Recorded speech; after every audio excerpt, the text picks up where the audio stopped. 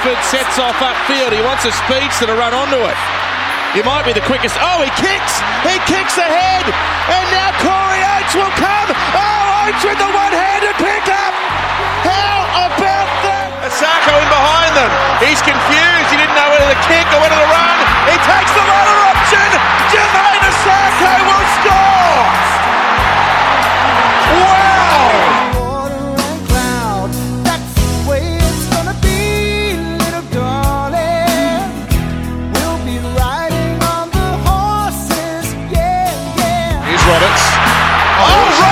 Roberts runs straight around them, down the wing, comes back inside, this is electric, this is Jimmy the Jet, and he's absolute best! Oh, wow.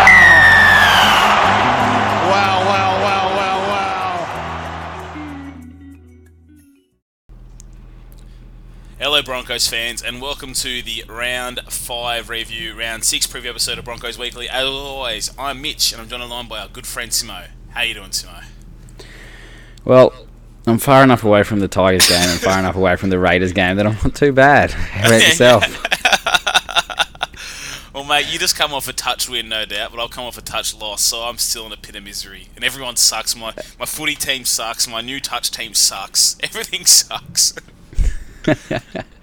Yeah, I mean, we played pretty average. We only won 11-4 or something, so not the greatest performance, but I don't normally get mad at the refs because, like, whatever, we win easily and everything. But yeah.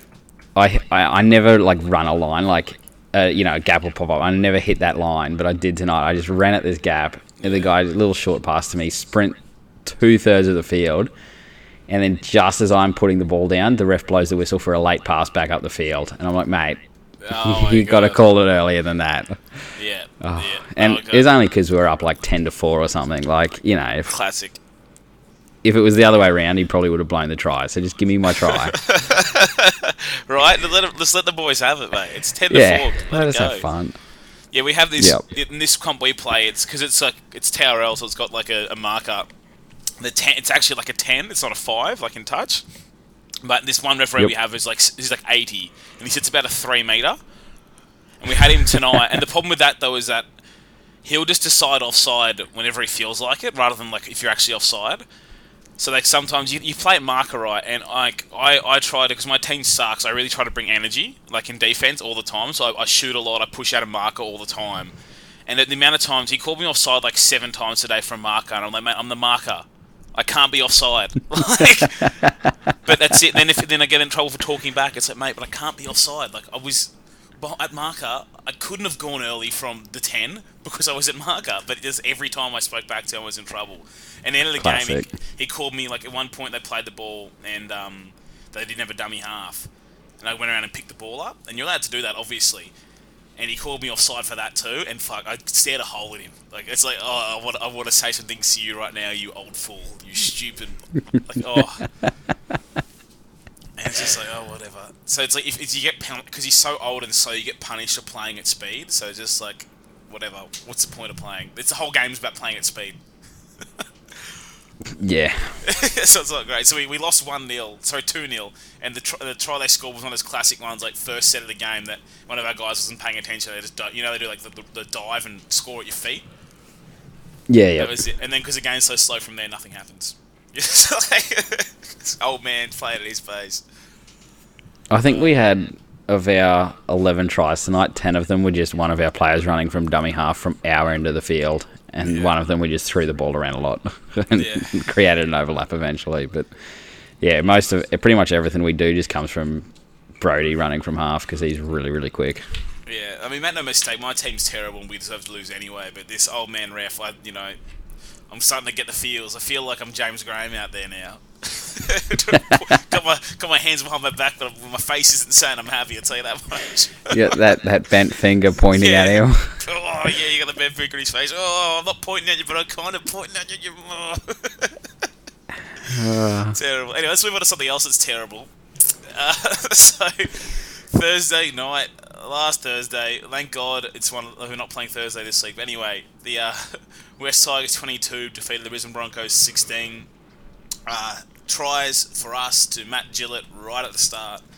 Cody Nicarima in the 65th minute, and then with the boot, Osaka was perfect. 2 from 2 conversions, 2 from 2 penalty goals. Over on the Tigers side, Luke Agana, Matt Eisenhuth, and Michael Cheekham scored tries, and Esan Masters also perfect with the boot. Come on, we lost this game, but it's like, it didn't even hurt at this point now.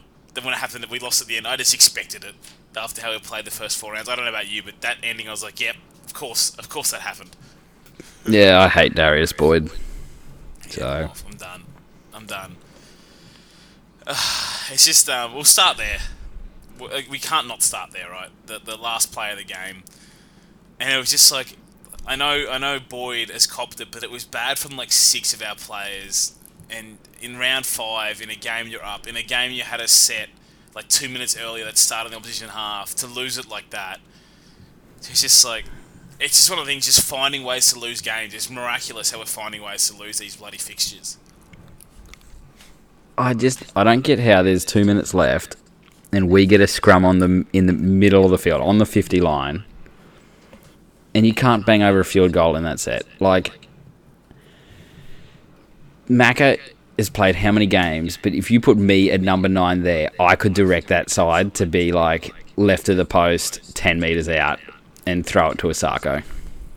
You know what the worst thing, by the way, Simo, is that I've read today that the club spoke about it, like the playmakers spoke about it. I don't know if you've seen the article, and they spoke about how like they discussed the set at the scrum, like they had a field goal set planned apparently, and that's what happened after they had planned for the field goal set at the scrum.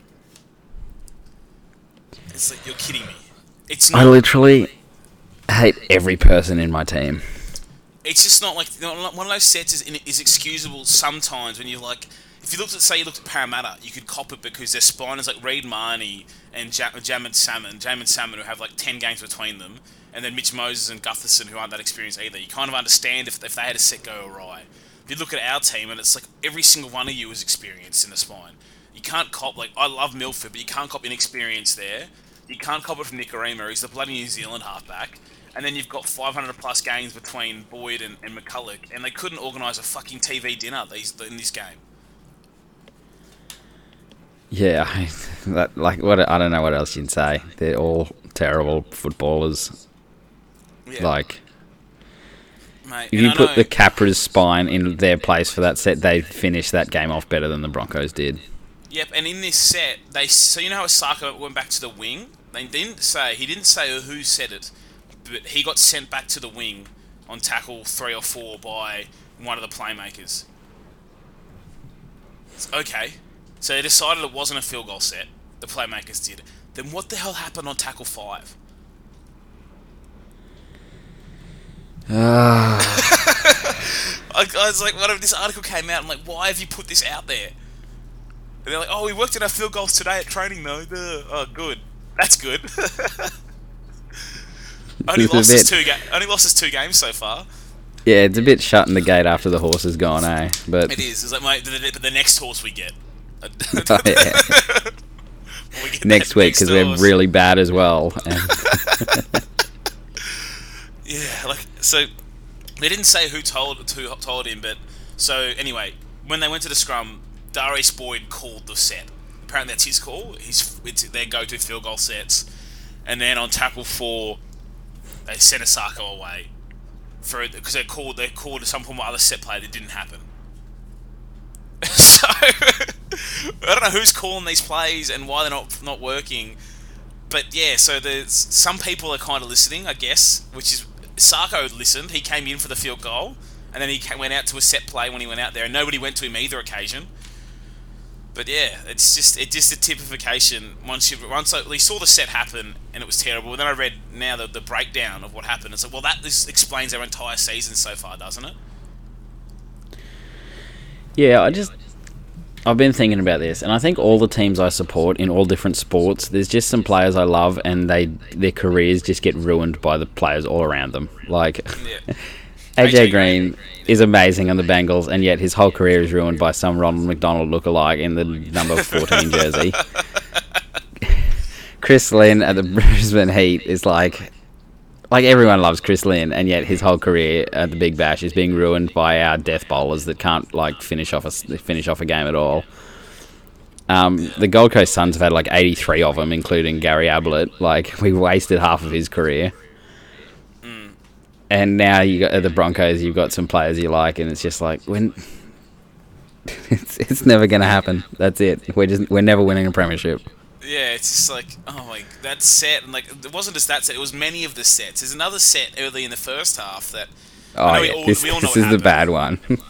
Yeah, this is like, we had like 4 or 5 sets in a row on their goal line, and we were dominating them through the middle. We kept getting down their end, and we also won a few penalties on the back of that domination. But there's one particular set that, even though on the last hack we got a repeat, is like, it was a disgraceful set. It was like, we had a penalty on the right-hand side, 20 metres out, and immediately from that penalty, all the playmakers go left. So Nicarima goes left, Milford goes left, and Boyd goes left. So the entire team stacks left-hand side of the field. So you think, oh, here we go. They've got a set play that's going to go left. Perfect. They've planned it out. And then, tackle 1, hit up. Like, yeah, it's cool. So just, they're setting for the set play on the left. Like, okay, tackle 2. McCulloch looks left before the play the ball. Decide, let's go right. Goes right to Nicarima on the right on tackle 2, I think it is. He goes first hit up with the kick off the tap, then he goes hit up to Flegler at the post. So then you think set plays on left, but it's not. So he goes back right to Nicarima. And you're like, well, that wasn't a great play, but we've still got this stacked left-hand side with, everyone's there. We've got numbers. You've got Darius and Milford on the far left. McCulloch goes himself from dummy half on tackle 3. You're like, okay, I guess next one. Fafita goes himself for tackle 4, and then tackle 5. They go right again to Nicarima, who somehow, there was 3 blokes on the blind, who somehow puts a decent kick in, Grubber in behind, and then tackles him by in goal, and saves a terrible set with one of the rare good Nicarima kicks. But I watched it on the night, tore my hair out, watched it again, and when you watch it in review, you're like, what the fuck is going on? How is the ball not getting into Anthony Milford's hands? And it's obviously McCulloch number 1, but also number 2 at this point. Like, Milford at tackle 3 should be going off full Mitch Moses style. Give me the fucking ball. I mean, Fafita aside, Andrew, is McCulloch like the dumbest player in rugby league? Well, there is Josh Maguire still. No, that's true. So he's like bottom 5. But it wasn't the only set like that. Hey, there was some other sets when McCulloch just kept hitting forwards at either post, like left and right, hoping a forward would barge over. When we had the back line set to the left. Mate, we know Macca loves a barge over try. He does. He's back. 2013 McCulloch's back. Thank God. That's what I wanted. That is. But it's like, and I know our attack has been inept a lot of this season, but actually in this game, when we did go left, we actually looked like scoring. We just never bloody went there. Like, we had that situation. I know the first try wasn't a perfect set play left, obviously, but we went left, and Bird made something happen because, he's a good player. He came back right, we scored. We had that occasion. We had another occasion we went left when we had the try taken off of us when we went left, when we had the obstruction call. We had another one we went left when we created a 2-on-2 for Darius Boyd and he just succumbed. But that was like the whole time we went left. And the other one, the fourth time we went left, was when Jack Bird bombed the try. That was like the only 4 times we went left the entire time we were in the other team's half. And we were like scoring off all 4 of them. But the rest of the time, McCulloch was like, if we haven't had a forward crash over in the first 14 attempts, the 15th they won't expect. I mean, statistically, you're going to get some forwards crash over eventually. So if you just keep going, it'll happen. Yeah. It was just, and then what was the thing? We did that the whole first 30 minutes of the game. It felt like, and we only had an 8-point lead. I don't know how you were feeling at home, but I was sitting at my house and I was thinking they're going to score before halftime, aren't they? We're going to go in 8-6 up, and that's all going to be gone. And what a shock! They scored just before halftime with another embarrassing try we conceded that was all about effort. The Tigers didn't break our defense once down the entire game, yet they scored 3 tries. They couldn't get through us at all, but then tackle 5, we got lazy in all three occasions, and they scored. Terrible.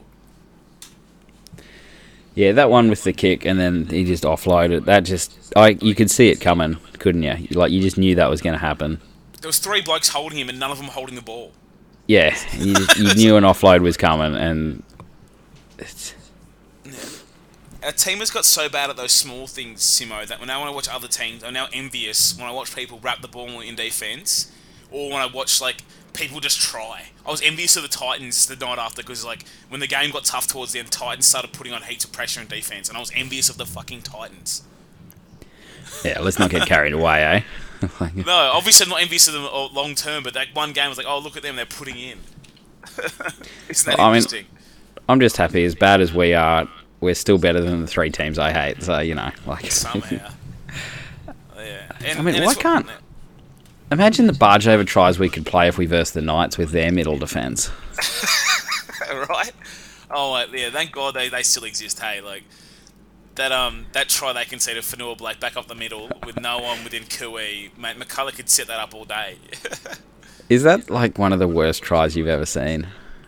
It is. It's definitely for where the scoreline was, time of the season kind of thing, right up there too. Those tries generally only happen when a team's down like by like 50. They've just given up. It's like that game was close at that point. Yeah, I loved it though. Oh, it was great, but like, and the worst thing about this game is like our forward pack beat their forward pack up, and just again, it doesn't matter. Like Payne Haas was sensational in this game, and he didn't really get any plaudits after it because we lost. And yes, he missed a tackle on that last try that the Tigers scored, but he had his first start. He played 64 minutes. He took 17 runs, 167 metres. That's almost 10 metres a run. And he made 45 tackles and only missed 2. Like, he worked his bloody ass off, and I can see that fitness everyone talks about. But, like, you know, he played great. I thought Matt Lodge, despite the 2 mistakes he made, or 3 mistakes he made, sorry, I thought he had a good game too, outside of those, you know. I thought Dave Fafita was great off the bench, and he played 56 minutes off the bench because he had to come off with Gillett on the edge. He was great as well. Like, we dominated the forward battle, and it didn't matter. I mean, it's very similar to a lot of games last year where we'd dominate, we'd win in the forwards, and just the spine and is just letting them down. Yeah, and I mean, we all know about the last play with Darius. It's just like hearing him getting praised post match is like offensive at this point. I just like, this is Peyton Manning-esque, how quick this drop off and how bad it has been, just like from one year to the next. Yeah, then you just see you get named again, you're just like, okay, I guess we're doing this again. I mean, you know, why not? Yeah, why not? Who cares? Whatever. It is what it is. Yeah, and it's one of those things. You asked us on Broncos Weekly this question. And Boom Rookie's question, but it's like, why is it so hard sometimes when it seems like everybody can see this? Why is it so hard? Like, the question I was asking, a lot of times people want a change, but the fans aren't really in consensus on what the change should be, right? Yeah. Like, but this is one literally everyone agrees on, and pretty much everyone agrees that Asako should be the option, including, like, not just Broncos fans, like the general rugby league public, and it just is that obvious, but we're stuck with this fella. Yep. It's great. Oh, by the way, I mentioned not wrapping the ball up earlier. We've conceded the most offloads in the competition by a distance. We conceded 69 offloads. We concede 14 a game. The Knights concede 6 offloads a game. We concede 14. Oh, but thank God for Harvard Tony and his effort plays, mate. Yeah, I know. Like, we keep hearing about these bloody effort plays too. It's like, isn't that not the easiest thing? Like, hey, when there's like 3 of us in a tackle, let's one of us put our hand on that ball there. Just like that little round thing that the whole game is based around. Let's shut that down. Yeah, and that's the thing really frustrating. Like, you keep hearing about these efforts. Like, other random stats we're last in. Like, we're last in possession. We had the least ball in the competition, for example. We're last in support plays. We had the least players active when they haven't got the ball. Like, that's effort stuff, mate. Their support plays and the wrapping the ball up. We're not very good in kick pressures either. Like, it's not good. The effort's not there, and like, when the system's not working, like, it's not. And I know the guys are learning new things. Early in the season, you win games based on effort, and that's what the Tigers did to us. They were not good, but they stayed in the game. And then, Josh Reynolds in that second half pretty much just kicked the ball. All he did was like kick to the corners, chase really hard, and then he pushed his defense's line speed really hard too. That's all he did, and he was like the best player on the field in the second half. Darius Boyd makes it look like he's got 13 corners to kick to as well, though. Like, he can't cover everything. 100%. 100%. We've conceded the second most run meters in the comp. We have the least post-contact meters in the comp. Like, we're right down the bottom or up the top of the worst stats pretty much everywhere. which is not good, like, at all. Yeah. You know, we're near the bottom of the time spent in the opposition half as well. You know, it's just like we're winning. We've won fuck all penalties. We're second last in penalties won as well. Like, you know, that's it. If you're pushing hard through tackles, if you're fighting for a quick play of the ball, you know, you'll have better post contact meters and you'll win more penalties because you're actually pushing when you've got the ball. And then if you've got more support players in attack, you'll have, you know, more things will happen too. We'll score more points. But all these basic things are just not doing. And you hear about, we'll go in the press conference and you hear about effort plays though. Hey, you just hear about it, so I guess it'll happen. Yeah, eventually they'll start playing at 125%. Yeah, eventually, yeah. And the team we're playing this week, by the way, is like the opposite end of like all these things. They've conceded the least meters in the comp because their defense and their line speed's been great, for example. But whatever. So I don't know. Like, there just seems to be so many things wrong with this team, and I know winning can resolve a lot of problems. But like, I don't know how many games I have to win for me to have faith in the spine we're running out at the moment. Honestly, I don't have any confidence even in winning any game at the moment. Like, I'll just have a look at the ladder. But there's probably about 3 teams we could line up against, and I think, yeah, we could win this. The 3 below us and the 2 above us on the ladder. So to me, it's Panthers, Knights, Titans, Cowboys, Bulldogs. And maybe the Sharks too, because they've got some injuries. And that's like, I'll be like, yeah, that sounds like a good match, but even with saying that with Cowboys and Titans, probably not if they weren't rivals. You know how like usually the form book will go out the window and teams play different. Like look how we played against the Cowboys, you know. Yeah. Canterbury always beat us, so that one's out. Yeah, so luckily we've got Canberra this week, and we've got Cronulla next week. Then we have the Rabbitohs, Manly, and the Roosters, and the Warriors. The Warriors love taking us to New Zealand. The Warriors just for Origin too, which is great. No, prime. Yeah, so we get to play the Knights in round 15 when they have a new coach. And they don't suck. That's going to be, great. I mean, you have to play them in the first 6 rounds to play them with Nathan Brown, so... Yeah, you do, but yeah. I know. I think things will turn around. I think we will finish in the top 8, but it's like... Do you sack Wayne Bennett to finish in the top 8? Yeah, that's what I aim for in my life, is just mediocrity. It is, yeah. All this talk about this team, and I know they're young and the pack is young, but I know, and the pack has made some mistakes in terms of second efforts and their defence at the back end of games. But a lot of the times the game should have been over by the time we got to the end of the game anyway. Like this game we should have been up by 24 at half time. Oh, for sure. Like, yeah. Yeah, so I don't know. And then you watch the game. Nick Rema has a nice run at the end. You're like, well, there we go. He's in. Like they're not going to change anything now. I'll tell you, he's the Sean Marsh of the Broncos. Yeah, he is. Like, yeah, he's just constantly just pulling off plays that, yeah, they're nice, but then they're just covering over cracks of like a much worse footballer underneath. Yeah, 100%. Well, yeah. No, I get you completely. And like, I think Nick Rema probably could function as a 6 somewhere else. And Milford obviously functions 6 as well, but just together it's terrible. It's the same thing when you have a team when you have 2 guys who are just pure halfbacks. It doesn't seem to work either, you know. But whatever. And then you've got Darius Boyd, who's been so bad this year now that commentators are praising him for purely just trying. He catches a bomb, they're like, oh, look at Darius Boyd ripping in for his teams. We should try swapping the jerseys on Nicarima and Milford. That might work. Oh, mate. Lockyer, mate. Lockyer, stop. Don't do this to me post your career. Wasn't that a dumb suggestion? That might be one of the dumbest. Actually, Brad Fittler had the dumbest quote, but that might be one of them. Well, I mean, it didn't get past the brains trust at Harvard. At least they didn't think it was the right solution. At least they didn't fall for that crap. But whatever. Oh. And I will read one thing. I know people listen to Boom Rookies often, but I will read out my bloody Boyd prediction because why not? It's one thing I enjoyed from this game. But before this game, I was talking on Twitter with some other Broncos fans, as you do. And we're talking about Darius Boyd again. As you do. Anyway, as you do. And about at 4:38 it was, 39, sorry, that day of that game, I tweeted this exactly. I said, I just want to see him literally lay down next time someone's through. If they break through without support, and the downfield with no referee in sight, he will have no choice. He can't fall for a fake dummy. He can't turn to the ref. He will have to literally lie down. And it happened. Because that's just what he is now. Like, I remember seeing that tweet as you posted it, and I was like, that's just impossible. Like, that's too far out there to be real. It can't happen. But here we are. Yeah. And then it happened, and like, I don't know, what do you say? Of course it happened. Of course that, as I said, he couldn't fall for a fake dummy. There was no referee for him to turn and appeal at for something. He just had to hit the deck.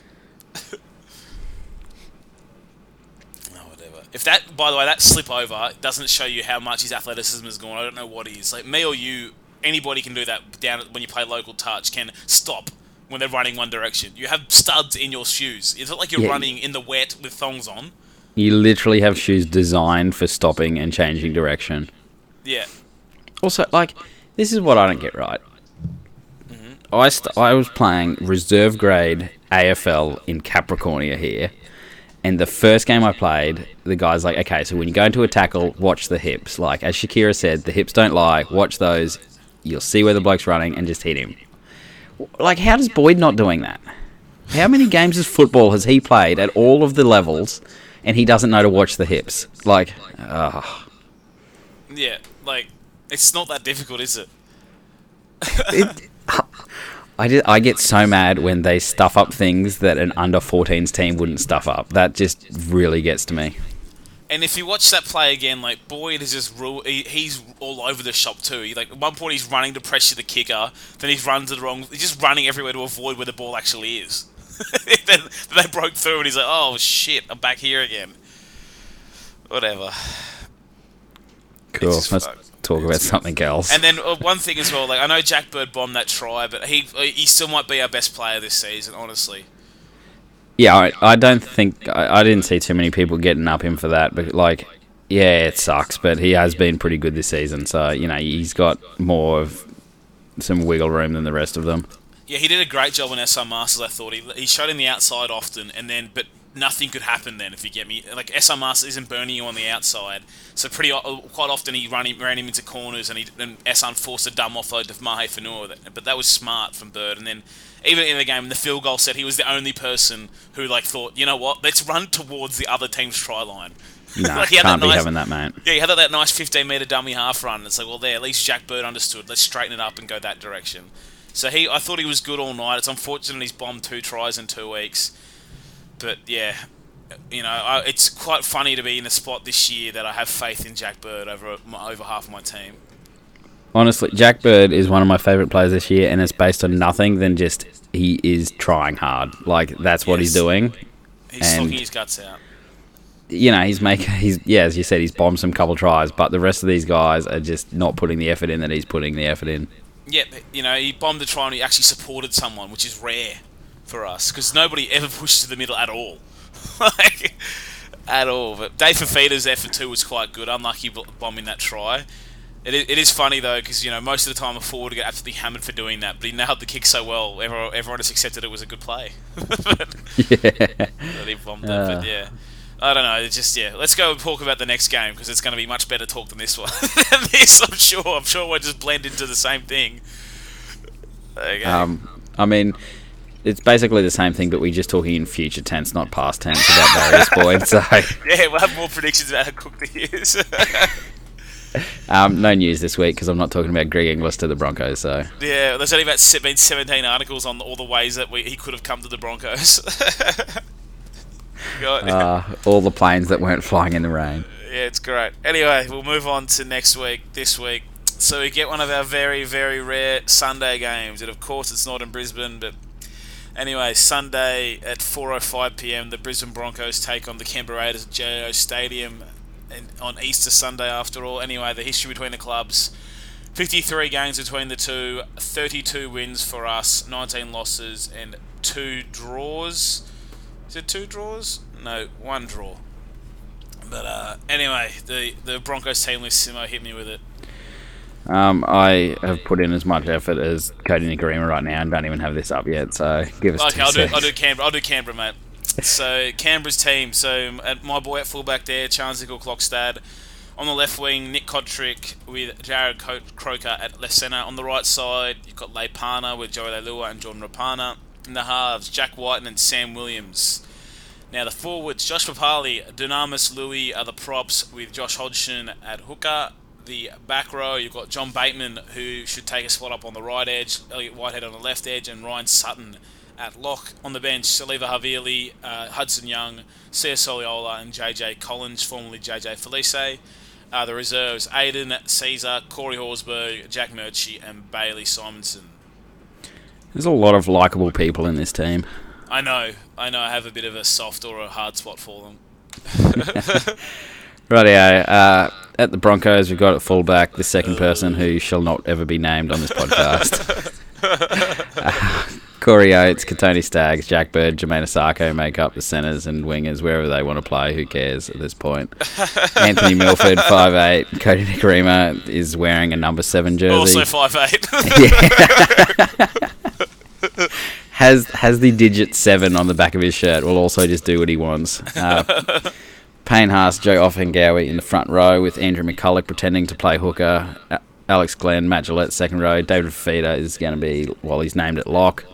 See what happens there. Interchange with Jamat Shibasaki, Jaden Sewer, Thomas Flegler, and Patrick Carrigan. With reserves of Sean Fensom, Patrick Margot, James Roberts, and Richie Kenner. Yeah, as you said, there's a lot of likeable players in that Canberra team, but you know what the worst thing about looking at it is? It's like they also have a flawed team with custard halves, but they are winning games on pure effort and defense. And a good fullback. Yeah, love me some Chans. But yeah, you look across it, you know, even the bench isn't very impressive. Hudson Young, C.S. Oliola, and JJ Felice, and Sliwa Havili, JJ Collins, not much there. But they're just getting so much out of like Papali, Bateman, Whitehead. Sutton's actually improved a bit too, and then you're getting a lot out of like heaps out of Nickel Clockstad, and you get the usual yardage out of Kotrich and Rapana. Like their attack hasn't been good this year, but they're just getting so much out of their defense and out of the guys they brought in as well. Like they just look like a complete different team to us. Like that's the reverse of what we are. They shouldn't be as good as they are. Yeah, I'm just ready too for also Leipana to like score the most arsiest try you've ever seen against us. That's a guaranteed. Well, as we do like giving up a million offloads, you're gonna have one of those occasions where Lelua's got like 7 people on him, but no one's holding the ball. He just flick a great offload to Rapana. So I reckon we bring in Fensom for the revenge game factor. I think we should too. Like Matt Lodge is out of this game with a throat injury. Who knows where that came from? But without Matt Lodge, you look at, and we've also had Pangai out. You look at our forward pack in this game, and the average age is like they could they even get into a pub if they lined up together? Like you look at it, it's like you've got starting like Haas, Offengowie, and Fafita apparently starting in the middle, with the bench middles being Sewer, Flegler, and Carrigan. Like that's a combined age of about 27. Like it just, and I'm not obviously experience. The young pack's been good as well, but experience brings some of those effort plays. And I honestly would have Fensom in the team this week. I mean, it can't go worse. Yeah, it can't. Like it's one of those things at the back end of a game when the game opens up. I just love him on there for the last 15, 20, just being the third man in on tackles and cleaning up around the ruck. Not hard. That's all I'd love. But yeah, apparently James Roberts is playing, which is good too, though. So I guess he'll slot in for Staggs, and Staggs goes back to the 14. Every second idiot on the internet read one Molly article and decided Roberts was going down there, and him being out of the team when he was going to Souths. But now he's back in. Does that mean he's not going to Souths? I don't know. Rubbish. Yeah, I'm not too worried about any of that. Like whatever players. Some of them will leave, some of them won't. That's football. Oh, mate, in the end, I don't want to lose Roberts. I love James Roberts, but it's not like we haven't got a replacement there. But it's just the stupid you think the club's just going to let him go 4 weeks into the season. But he used to play there, mate. He did. He was 13. And his life went off the rails there. And Wayne, mate. Oh, yeah. All the players who followed Wayne last time, like Darius Boyd. Now, here's a slightly happier topic, but how good is it how much Broncos fans love Wayne Bennett right now? Oh my God, isn't it funny?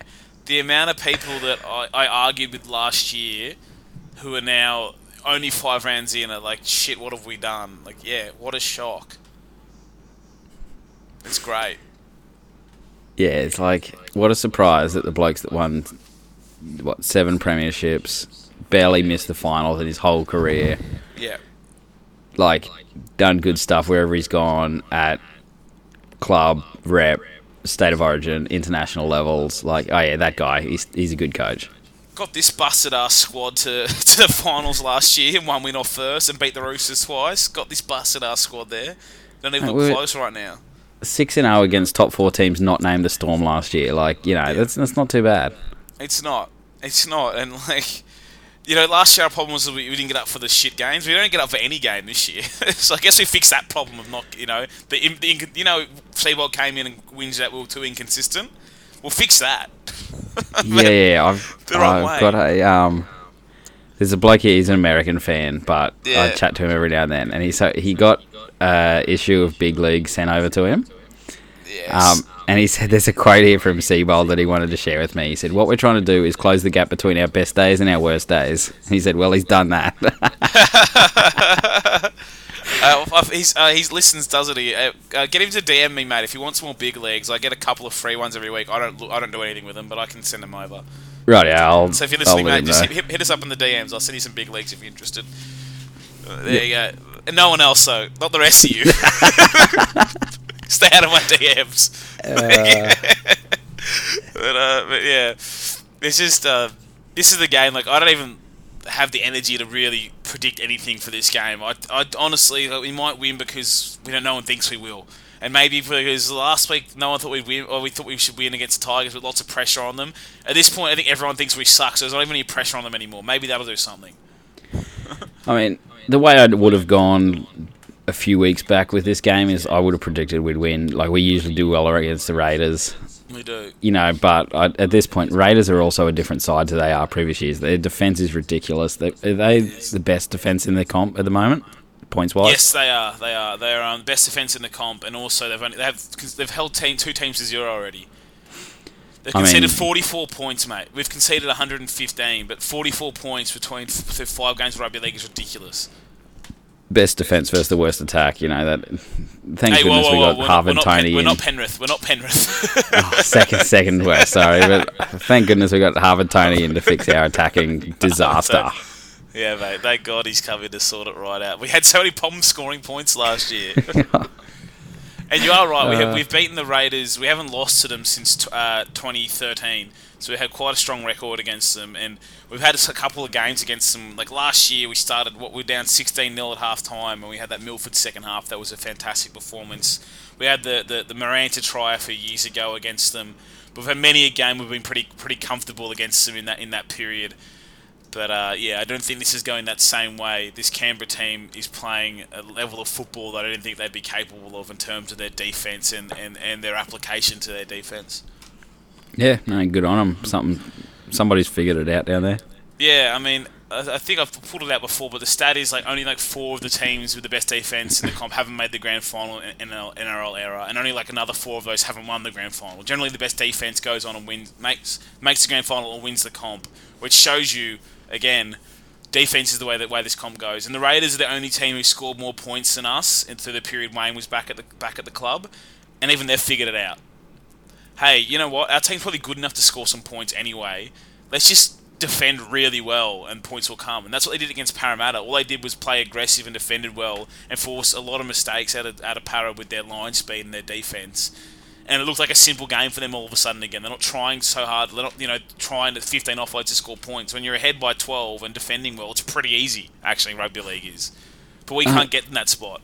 But that's not even rugby league. That's every sport at every level is defence. Yeah. Like, people say defence wins championships. You hear people say that about soccer, NFL, like hockey, everything. Like, I've played touch games where we know you're coming up against a hard team, but we know we can keep them to 2 or 3 points, and you're like, yeah, we're going to score more tries than that. Like, but defend well, keep them to that, and you win. Like, it's just another thing that is literally a worldwide rule of nature, and we can't get this right. We can't, and it's one of those things. Like, I get Seabold wants to do his attacking revolution bullshit or whatever, but it's like that can come. You win games on your defense early, and it's like, well, we've conceded 22, 10, 25, 36, 22. You're not winning games conceding over 20 points. You're just not consistently, especially when our attack's so inept now anyway. But yeah, it's one of those things. Not only is it defense, but defense creates this great thing called scoreboard pressure, which never gets enough credit. But when teams start chasing, just like if you see us play, for example, chasing the Roosters, they go to shit. Okay? When teams start chasing, scoreboard pressure is created by defense. You know? Yeah, I mean, there's probably only two teams that don't crack under that scoreboard pressure, and you got the Roosters and the Storm at the moment. You know, that's it. And both of them have about 7 leaders in their team. It's very different to our team. Yeah, and like we saw that a bit back, like 2015 with the Cowboys, where they would just be behind all the time. Tamalolo would come back on for his second stint. JT's there. Yeah. They knew they had, if they just played well, played consistent, you know, hit their KPIs, they're going to come back and win the game, and they, you know, they often did. Yeah. But again, there's not many teams that can do that. You get behind and you just start throwing the ball around and dropping the ball, and it just compounds. Well, the Storm did that last week, hey, against the Cowboys. You still the whole game you're confident the Storm were going to win, and they're getting against the Bulldogs as well. They had those comeback wins, but you just know because they're just so dedicated and methodical to their ways. Like the last week against the Cowboys in that first half, the Storm couldn't hold on to the bloody ball. They completed like 5 sets in the whole half, but you still knew going to halftime, like, oh, it's okay, they'll win. They'll just churn their way back into this game and get there. Yep. Whereas for us currently, we just compound our problems. Yeah, it's just the best way. It is. And oh, mate, I'll tell you what's really sickening with me, by the way, is bloody Phil Gould talking us up and feeling sorry for us now. No, I don't care. Get him in the CEO. Paul White can go. I'd take Phil Gould. I don't care. Get Mitchell Moses too. Get them all. Whatever. Well, I was saying that in the off-season when people with Moses, we were both saying that. People were hitting us up on Twitter. I'm like, mate, I'd actually take him. Just don't tell anybody.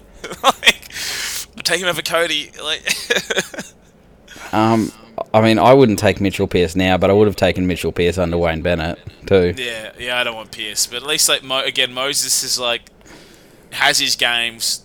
We've been laying some flat tracks. Has his games, and when he wants the ball, at least he bloody demands a fucking ball. He screams. I mean, we know Moses stands up when his forwards are winning the battle, and our forwards do that a lot of the time. So it probably would suit him. Yeah, it would. God, I'm scrolling through some stats while we're talking here, by the way. We have, as talking about offloads we conceded, for example, we have so that's ineffective tackles is what leads to offloads. We have the number 1 in the comp, number 2 in the comp, number 3 in the comp, and number 6 in the comp in terms of players who've had the most ineffective tackles. So that's nice. The most offloaders conceded. God, we suck. Definitely a recipe for success. Yeah. By the way, we've also forced like no dropouts this year too, as well. We just don't do anything. Like, we don't do anything. Apparently, this bloody, we've got this amazing game management, this game plan we're going towards, this strategy, whatever. It's like, have I seen any of it? I don't know. I mean, how soon can we sack Seabold though? Really? It's not it's years. It's years.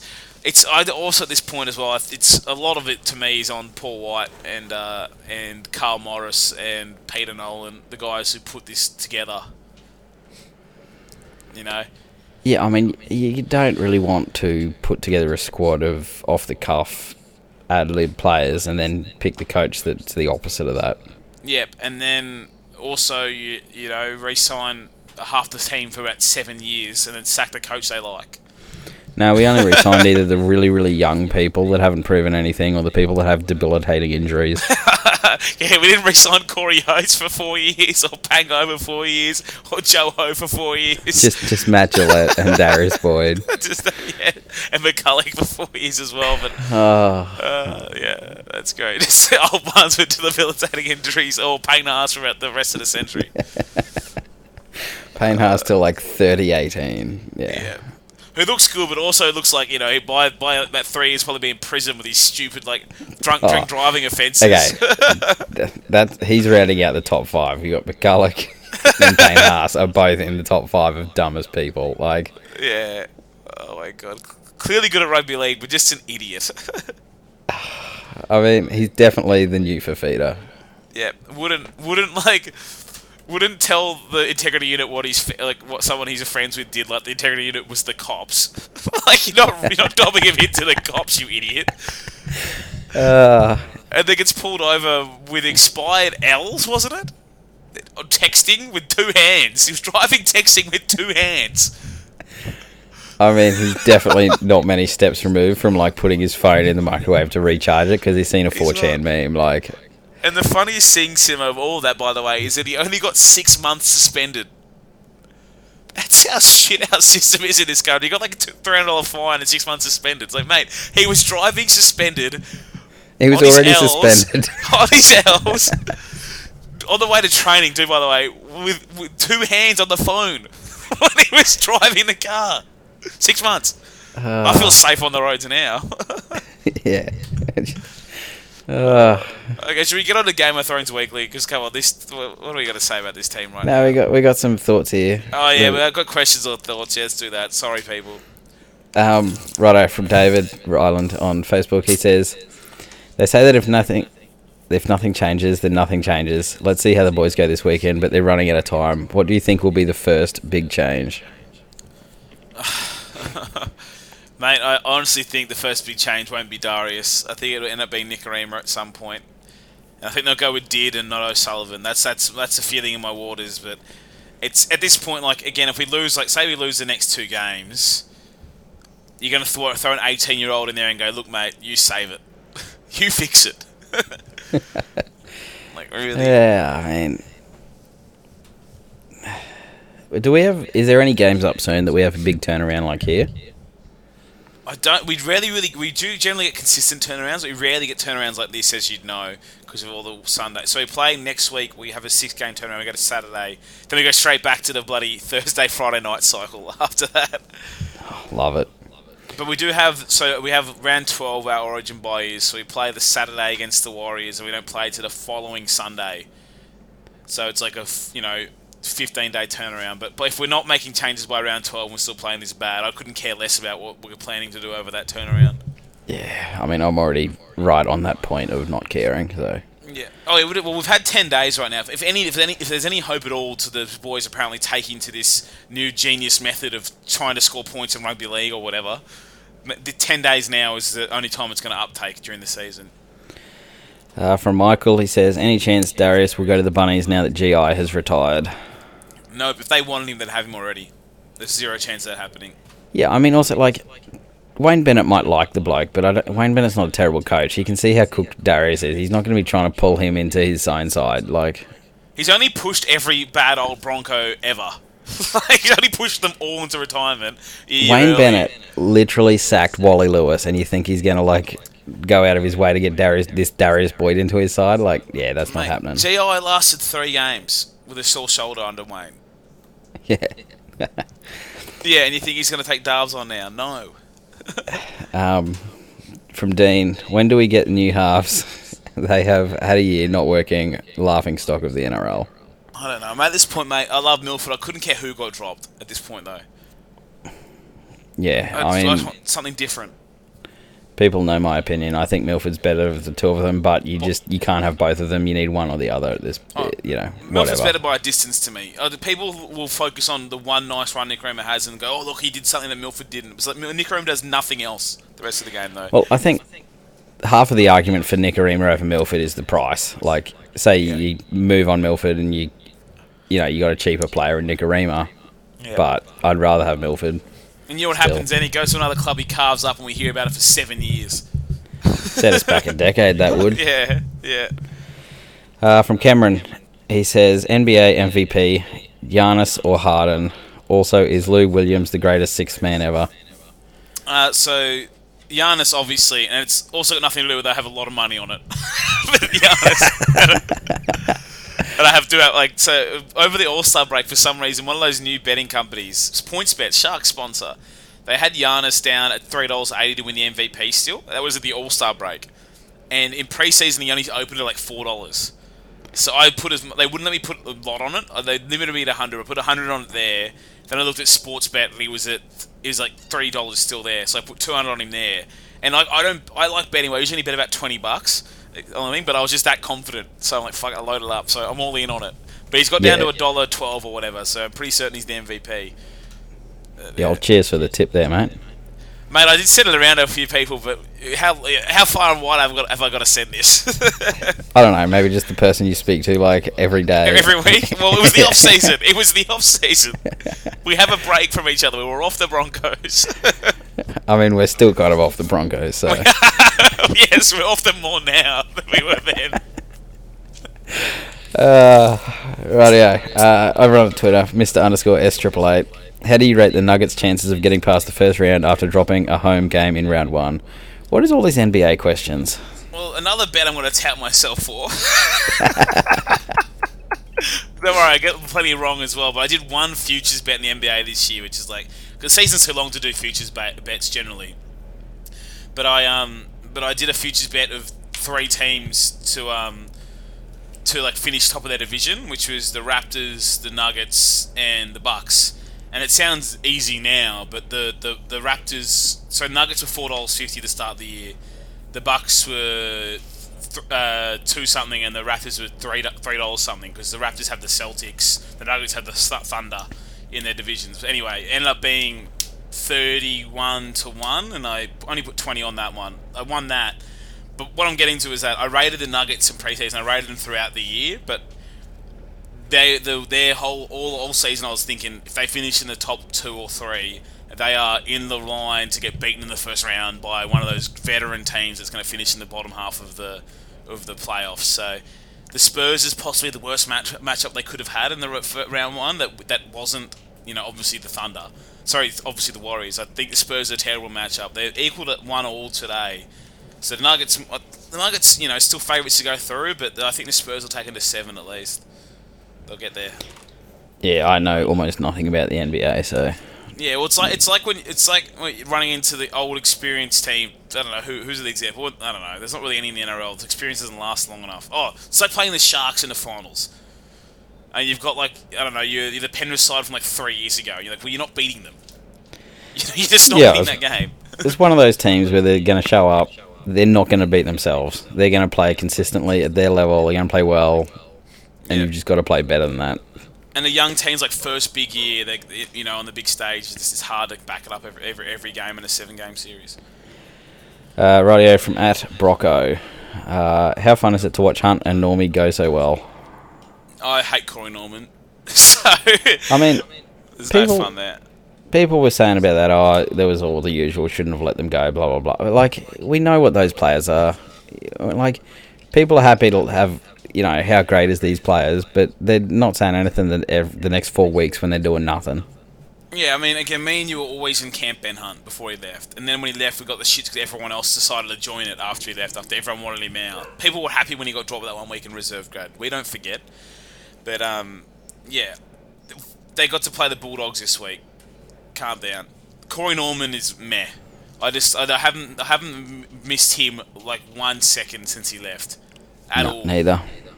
Ben Hunt I missed, but again, we've been to this so many times. We just couldn't keep him on that salary. And good on him for getting paid. And again, you'll be happy to celebrate Ben Hunt when they bashed the Bulldogs by 40. But even when they beat us in Golden Point, or they played the game after in Golden Point, Ben Hunt wasn't the one getting the bloody ball. And people keep saying about Milford, well, if you're getting that money, why aren't you getting the ball? Ben Hunt's the same thing, mate. Jared__S. Can we just skip this week, fellas? Yeah, well, the boys did that last week, it seems, so maybe we should skip it. And the week before. Yeah, they did.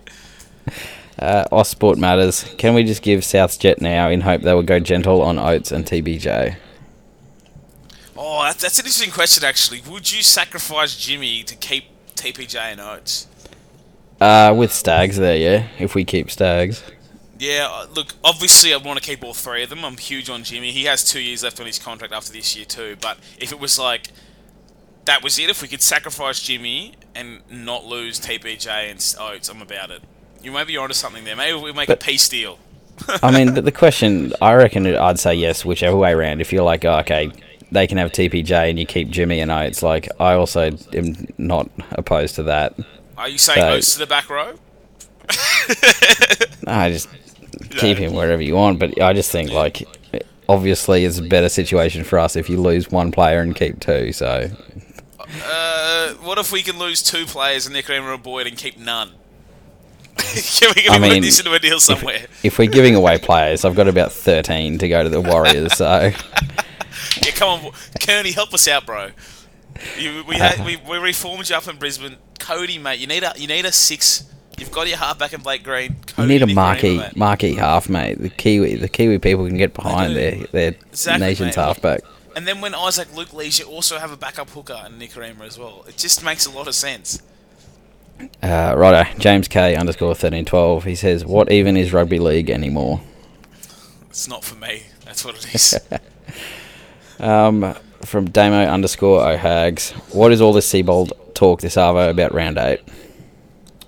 Oh, that's not come from anywhere, has it? I don't know. You saw this as well, didn't you? It got shared a couple of days ago, like on a Facebook page or something, that he's going to reassess the spine on round 8. Did you see that? Yeah. Like, it's not actually come from anywhere, has it? I heard someone told me it might have come from that Ben. There we go. That Ben Dobbo bloke. That fat mess who's got no idea what he's talking about. Well, like, why would, I don't know? It'd be something you have to have rocks in your head if you're just gonna I won't assess the thing that's going terribly until round 8.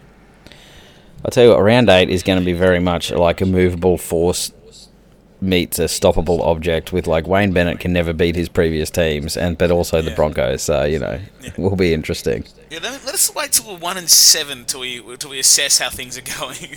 Why not? Danny Boy 1995 says, how many points will our boys beat the Bulldogs by? It depends. I think the Bulldogs are now back to the low effort Bulldogs. So we got them the next couple of weeks, we'd pound them, because anyone's going to pound them in the next few weeks. But they're going to have those peaks and troughs throughout the year when they give a shit. So we don't catch one of them. I'm just checking the draw, but I'm pretty sure the Souths are playing. Yeah, Souths are playing the Bulldogs this week. I was like, if we were going to play the Bulldogs, oops. No, it's the Souths. Yeah. The Souths. I mean, well, they can. They're going to do the thing we did, right, with Wayne. Is like they're not going to take this game very seriously and only win by like 12. They should pound them. They're just going to cruise to it. They've got Kyle Turner in the centres, for Christ's sake, this game. Rightio, well, we all knew these were coming, but Butsy's got a few here. Yeah. You mother... he would have loved this episode. Oh, yeah, this is his favourite episode ever. You send me a Big League magazine, Butsy. Okay, rank worst to first. Darius defence, McCulloch's service, Folau's socials, and Westbrook's shot. Okay, worst to first. Jeez, so my options are Darius defence, Westbrook shot, Folau socials, McCulloch's service. Okay, worst is Darius's defence. Yeah, you agree? I mean, there's just a murderer's row here of terrible things, really. There is. Okay, worst. Second worst is McCulloch's service. Third worst is Folau's social takes, and the best thing there is Westbrook's shot, and that's saying something in this group. I mean, this is probably a fairly unpopular opinion, but I can't stand Westbrook, I just think... Are we going to fight, Simo? This is my take on Westbrook. Yeah. He got left by Kevin Durant, and he's just happy to sit there in a small market team and bitch about everyone that left him, and he wants to be the big dog in the small pond, and, like, everyone wants to love him because he's averages a triple-double for a little bit. Like, whatever, mate. Like, go join a real team and actually challenge for a championship, instead of, like, sitting out there in Oakland and doing nothing. Oklahoma, not Oakland. Counterpoint, it's pretty sick. Yeah, I can't stand him. He's he's a dead set sympathy merchant. That's what he is. Sympathy? He doesn't want sympathy. He's definitely... Yeah, he does. He's definitely got that overly competitiveness that I'm a big fan of. Does love a triple-double. Loves a triple-double. Lives to one. Stat padding fraud, that's what he is. Essentially runs the franchise, like, if you speak to any of the beat reporters there, and he, like, literally, like, runs the joint. He did whatever he fucking wants. He's a baller. And he's got Oklahoma City by the balls, because they don't, like, those kind of teams can't keep stars. But you may say, go join a real team. Well, he got Paul George there, and Paul George stayed. And, like, that's good enough. Though Oklahoma City, if Russ wasn't there now, they'd have nothing. Mate, 2 stars in one team was good in the NBA in the 90s. Like, you need 4 now. I know you do, and I know, but like, not every team can win the thing. I enjoy them. I enjoy Russ. I enjoy Russ's intensity. I do also think there's a massive problem that whilst he seems to run the whole joint, he does take way too many shit shots. That is a problem. But mate, you got to get that triple-double somehow. Yeah, you got to get to 10 points first, don't you? It might take 45 shots, but you got to get to 10. The best thing Westbrook did was when he abused that fan and his wife like 3 weeks back. That was like the best thing he's done all year. That was good, but he was going to end his wife as well. Yeah. Okay, for Butsy again. Given Michael Cheekham's propensity to abuse Uber drivers, when can we expect the podcast to change the name to Rideshare Weekly? Rideshare Weekly. And lastly here from Butsy also, he said, since your team stinks now, can you just dissect Game of Thrones for an hour, discussing Sansa, Tyrion, Hodor, and are they all smarter than Tony of Harvard? Yeah, look, before we started recording, again, we said, let's talk for half an hour, then spend the rest on Game of Thrones. Again, we've made it to an hour because I'm a broken human, but Game of Thrones time is coming. Okay. For half the people that hate Game of Thrones, you can turn this off now. There's nothing but Game of Thrones, but I've got notes, so... But you know what they're going to do, though, Simo? They're going to listen and whinge about it. That's what they do. Yeah, well, whatever. It's a free podcast. It is. Right, yeah. Well, what do you think? I think you can definitely really feel that it's past the books now. And yeah. I absolutely hated the dragon scene. It's not How to Train Your Dragon. I don't need to see the guy flying on dragons. And one of the cool things about really early season Game of Thrones to me is that they often said things and didn't show them. Like, they tell you, oh, there's a big army over in this city, or over there, there's this there, whatever. You didn't have to see it, because it was a good story they were telling. You knew there was a big army. Like, I've seen people fly dragons on a million shit TV shows. I don't have to see Jon Snow fly the dragons. I don't have to see it.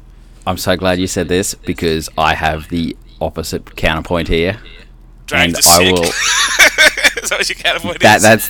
That's A. That's point A. But I will change your mind by the end of this, okay? Will you? Okay, I'm listening. Yeah. So, lots of people hated this scene. But, so this is the first person other than her, I'm pretty sure, that's ridden a dragon, right? Yes. So, the dragons know who he is. They know he's Aegon and not Jon. When they're kissing and the dragons are staring, they're not staring at the two of them kissing. They're staring at Jon. Yes. And,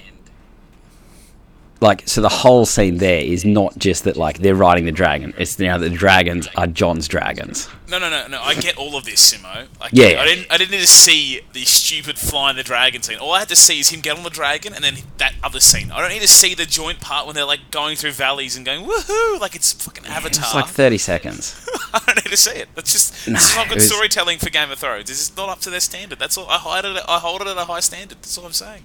Everything else you said is very valid.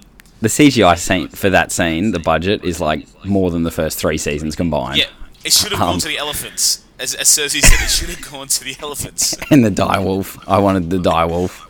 Yeah. I'm hoping the way it comes out with, Jon being a Targaryen and all this, there's a few ways, but I'm hoping... I don't know if Dany's going to get mad and command them to, attack him or something, and they won't. There's going to become a time when it's more apparent to everybody that they're Jon's dragons and not her dragons. Another way that would be really cool is if he was, completely surrounded by White Walkers and a dragon just comes through and just burns the lot and he's left standing there in the middle of just dead bodies everywhere. Yeah. Yeah, that would be cool. Well, that last scene was a good scene. I'm not a big fan of Fat Sam, but he was good in this episode, and it was getting told that she killed your dad and your brother. You're like, well, fuck you. Oh. I'm gonna go tell the guy I'm gonna go tell your nephew you're boning him, and you're related. He I forget the guy's name, the actor, but he nailed that scene. He did. You can see when she says, "Oh, I killed your dad." He was obviously sad because he's dad, but you could also just see of oh, good, don't have to deal with him anymore. And then when she's like, "Oh, I killed your brother as well," he's like, "Nah, this is too much." You bitch. But what also was interesting is when because he's like, oh, I need a pardon, right? And she's like, what for? And he's like, oh, I borrowed some books. And she's like, yeah, whatever, cool, a couple of books, whatever, I don't care. But like the book he took literally will screw her over. Like it's the book that says who John is. Yeah. And so like, it's just, I didn't realise that until I was thinking about it later. But that is such an important book, really. And she's like, yeah, cool, take it, have it, I don't care. And it's gonna screw over, and I'm gonna love it. It's great. And then also you have the situation where like John just keeps like failing upwards. He's like, he doesn't want to. He's an idiot. Firstly, Jon Snow is, and then he doesn't want. He doesn't know anything. He doesn't want to keep getting promoted. Essentially, he's like that idiot at your workplace who keeps getting promoted. No one knows why. He doesn't want it, and it keeps happening. He's like, well, I'm not the king. I've bent again. It's like, sorry, mate, you're the king again. Like, you're the right. At least king, he's competent at what he does, though. Like that idiot at your workplace doesn't know what they're doing. Yeah, exactly. And as Sam said to him, it's like, we all know what's coming. We all know she's not going to be the one who's going to do what Jon Snow did. She's not going to bend the knee to Jon Snow, because the whole time through, I've never been a Daenerys fan from day one. Haven't liked her. People think because she free slave, whatever, she's some amazing leader. She's not. She's always been about her power, hunger, that whole destined power trip for the throne. Yeah, what she thinks she deserves. Yeah. And then if she gets told that she's not that, sorry, that ain't happening. But and also how, just putting out there, how shit has Tyrion got? Like once they've gone past the books, they don't know how to write this midget. Like he's just like doesn't do anything. He's just an idiot as well. I know, and he was one of the best characters like in all of literature. Yeah. And he's just boring. A short person now. He's just a short guy who like he's around. He's there. He made a dick joke in this episode, I guess. Yes, that's his thing now. He's got to do that once an episode. Yeah, that was it. Just an idiot. How creepy is Bran, though? Bran. Not Bron. He's just sitting there in the courtyard the whole time. Just in the courtyard, except for that one time he like legged it somewhere else somehow, and then was back in the courtyard. I mean, he's like, guys, the army's coming. We have to act right now. There's no time to waste. And he's like, I'm just going to sit around here all day, like do nothing. Yeah. It is interesting because obviously we all know he knows kind of what's happening or the future. He can see the future. So it's obviously he's pulling the right strings at the right time, as we know, and at least he's finally useful because I found his whole journey to becoming the Three-Eyed Raven boring as batshit. But now at least he's finally doing something. Yeah, I love how he was like, oh, I'm just waiting for an old friend, and then Jaime shows up and it's like, oh man. Yeah.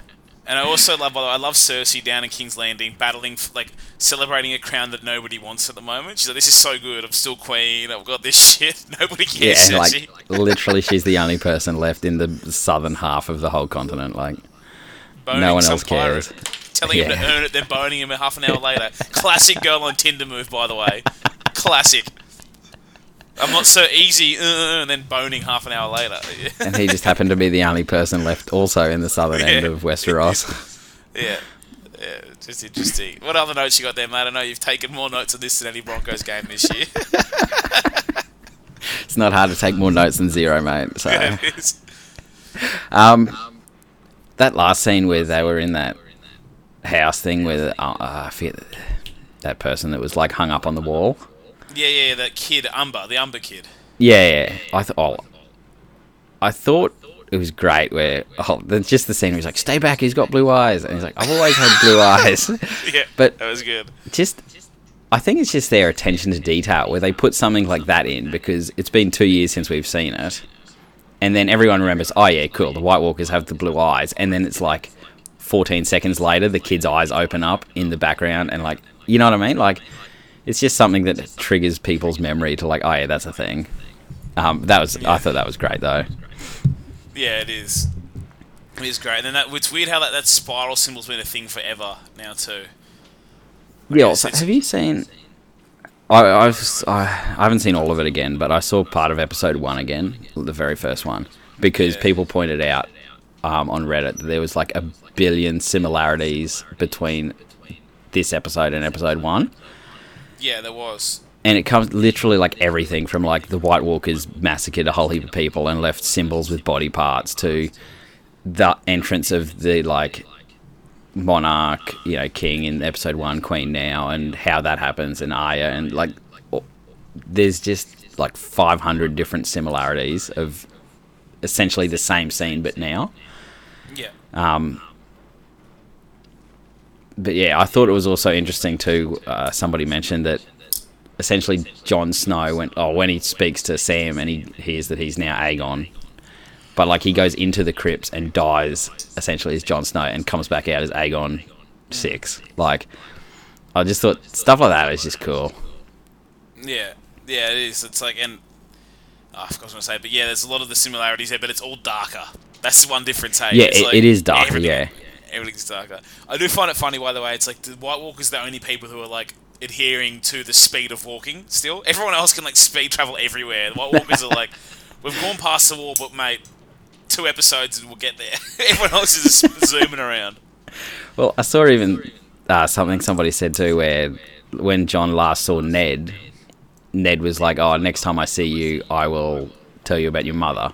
Yeah. And obviously he never saw him again, but then like the next time he would see him was like in the crypts that time, and that's when he finds out who his mother is. Just like stuff like that, I just think is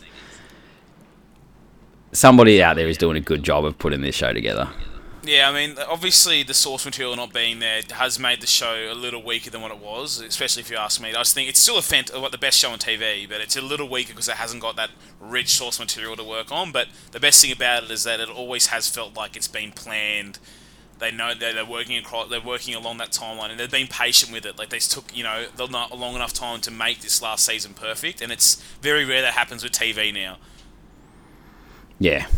In other worlds, they extend this series because it's going so well. They just find a way to make it go longer. That's always the thing that kills TV shows, is they just go 1 or 2 seasons too long. Yeah, HBO generally good at accepting that. In the case of Brooklyn Nine-Nine, about 6 seasons too long. But, there was like 7 funny episodes. Honestly, that should have stopped at season 2.5. Yeah, I agree. But yeah, they have some. That's one of those shows, by the way. It's a good sitcom, but it really annoys you when someone puts it on the level of the great sitcoms. Like, people mention it up there with even like Workaholics or The Office US, even those ones, or Veep. It's not on that level. Like this, it's a good sitcom, but it literally has 2 fat people in it so it can make fat jokes. It ain't fucking genius. There's 2 fat and dumb people in it to make fat and dumb jokes. The problem I have with a lot of comedies is they just tell the same joke every episode. Like, that's what... Like, I mean, The Office has similar jokes, like how cringy Michael is and stuff like that, yeah. But they do it differently, and like they change it up enough that it's still interesting. And like, there's not many comedies I will watch the whole thing of, and The Office is one of those. Yeah, I agree. Brooklyn Nine-Nine's the kind of comedy that you can watch 2 episodes and then skip 5 seasons, and it's kind of the same story. Yeah, the other one of the great comedies is It's Always Sunny in Philadelphia. Banger. And again, yeah, characters are supposed to be similar the whole way through, but you watch like a Brooklyn Nine-Nine episode, right, and it's like every time it's the same stuff, that like Amy's the nerd, and there's Scully is an idiot, and Terry's a big muscle guy who likes yogurt, and the captain never laughs or anything. It's the same stuff always, and Jake's silly, and the other guy loves Jake. That's it. That's the whole show. Whereas you go watch Always Sunny and watch the evolution of like Mac through 7 seasons. He's been he gets fat one season, and fat one season, gets fit one season. He's gay now. He wasn't gay. Like, a lot of character evolution. I mean, you could put somebody down in front of an episode of Brooklyn Nine-Nine, and they could not, unless you're like a super fan, you wouldn't be able to pick what season it's from. Like, exactly. Anyway, back to this show, this great show. It is going to be. It's feeling weird for me now, though. And I'm ready for the show to end because the story has been told. We're at that point, but it's really weird that it's getting to this point now that there's probably the White Walkers are going to die, like in an episode or 2. They're all going to die, and that's weird to me. If you get me, it's been built up for 6 seasons, and it's got to this point. And I thought it was going to be like a whole long battle with the White Walkers or something, but now it's got to the point now. I feel like they're going to just have one episode, then have a war, and they'll die. Well, one thing I do like is it seems that they are like, for this season, like, okay, there's like 83 things we have to tick off, and they're getting through the list. Like, there's quite a few things that happen in this episode. It was like John had to know. There's something else I can't remember, but yeah, they're just they're making things happen. It's moving. And previous years, it would take 3 episodes for that to happen. But yeah, just feels weird with the White Walkers being that constant, the constant beat of the drum in the background. They're coming. To have that going for so many seasons, and it's going to be like, in my opinion, anyway, it's going to end in an episode for them. That feels weird. You might even get an episode in a bit, like the end of one episode and then the whole next. Like, if you imagine the battle that was on the wall. Yeah. I forget the name of the episode again. But, like, that was the whole episode, and I imagine they'll try to outdo that. Yeah. Well, I mean, like, if you ask me, I think it'll have... Next episode, obviously, they'll tie some more loose ends. And then episode 3 or 4 will be the time where you have the White Walkers all die.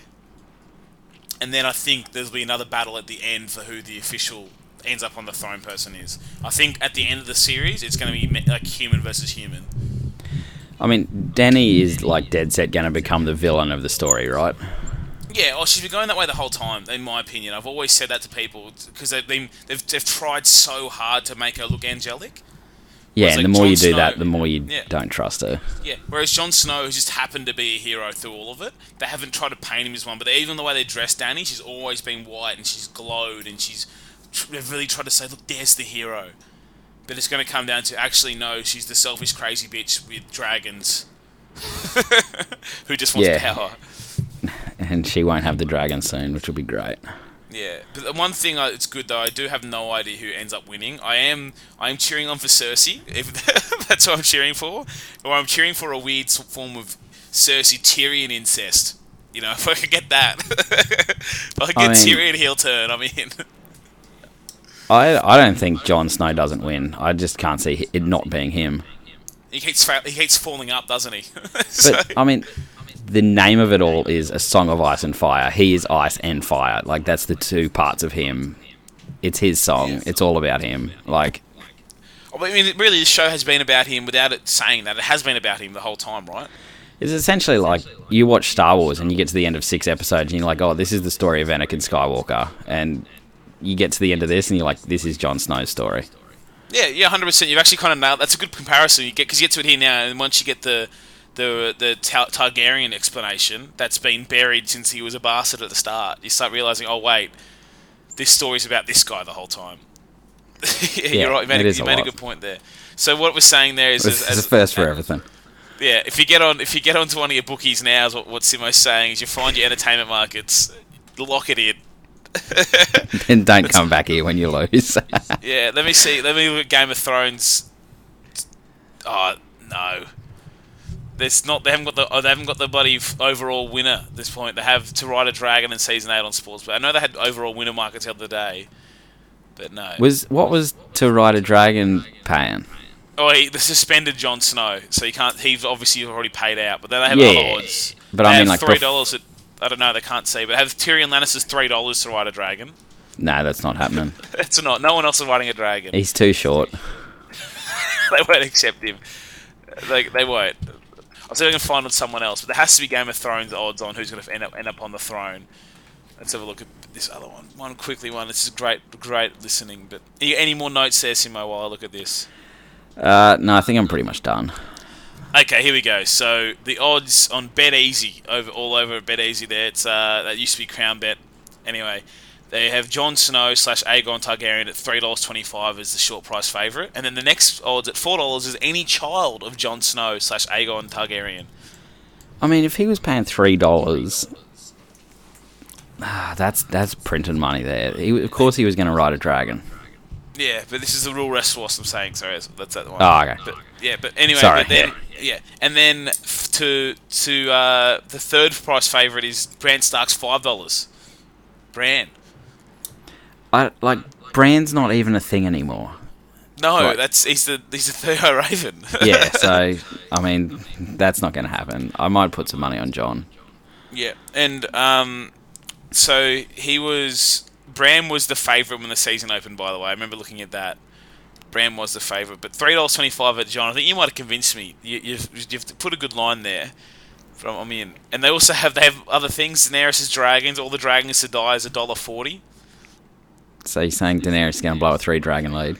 Yeah, she is. That's my favourite meme right now, by the way. It's so funny. For sure. Yeah. First character to die. Next one's Tormund. Apparently, people have got the favourite there.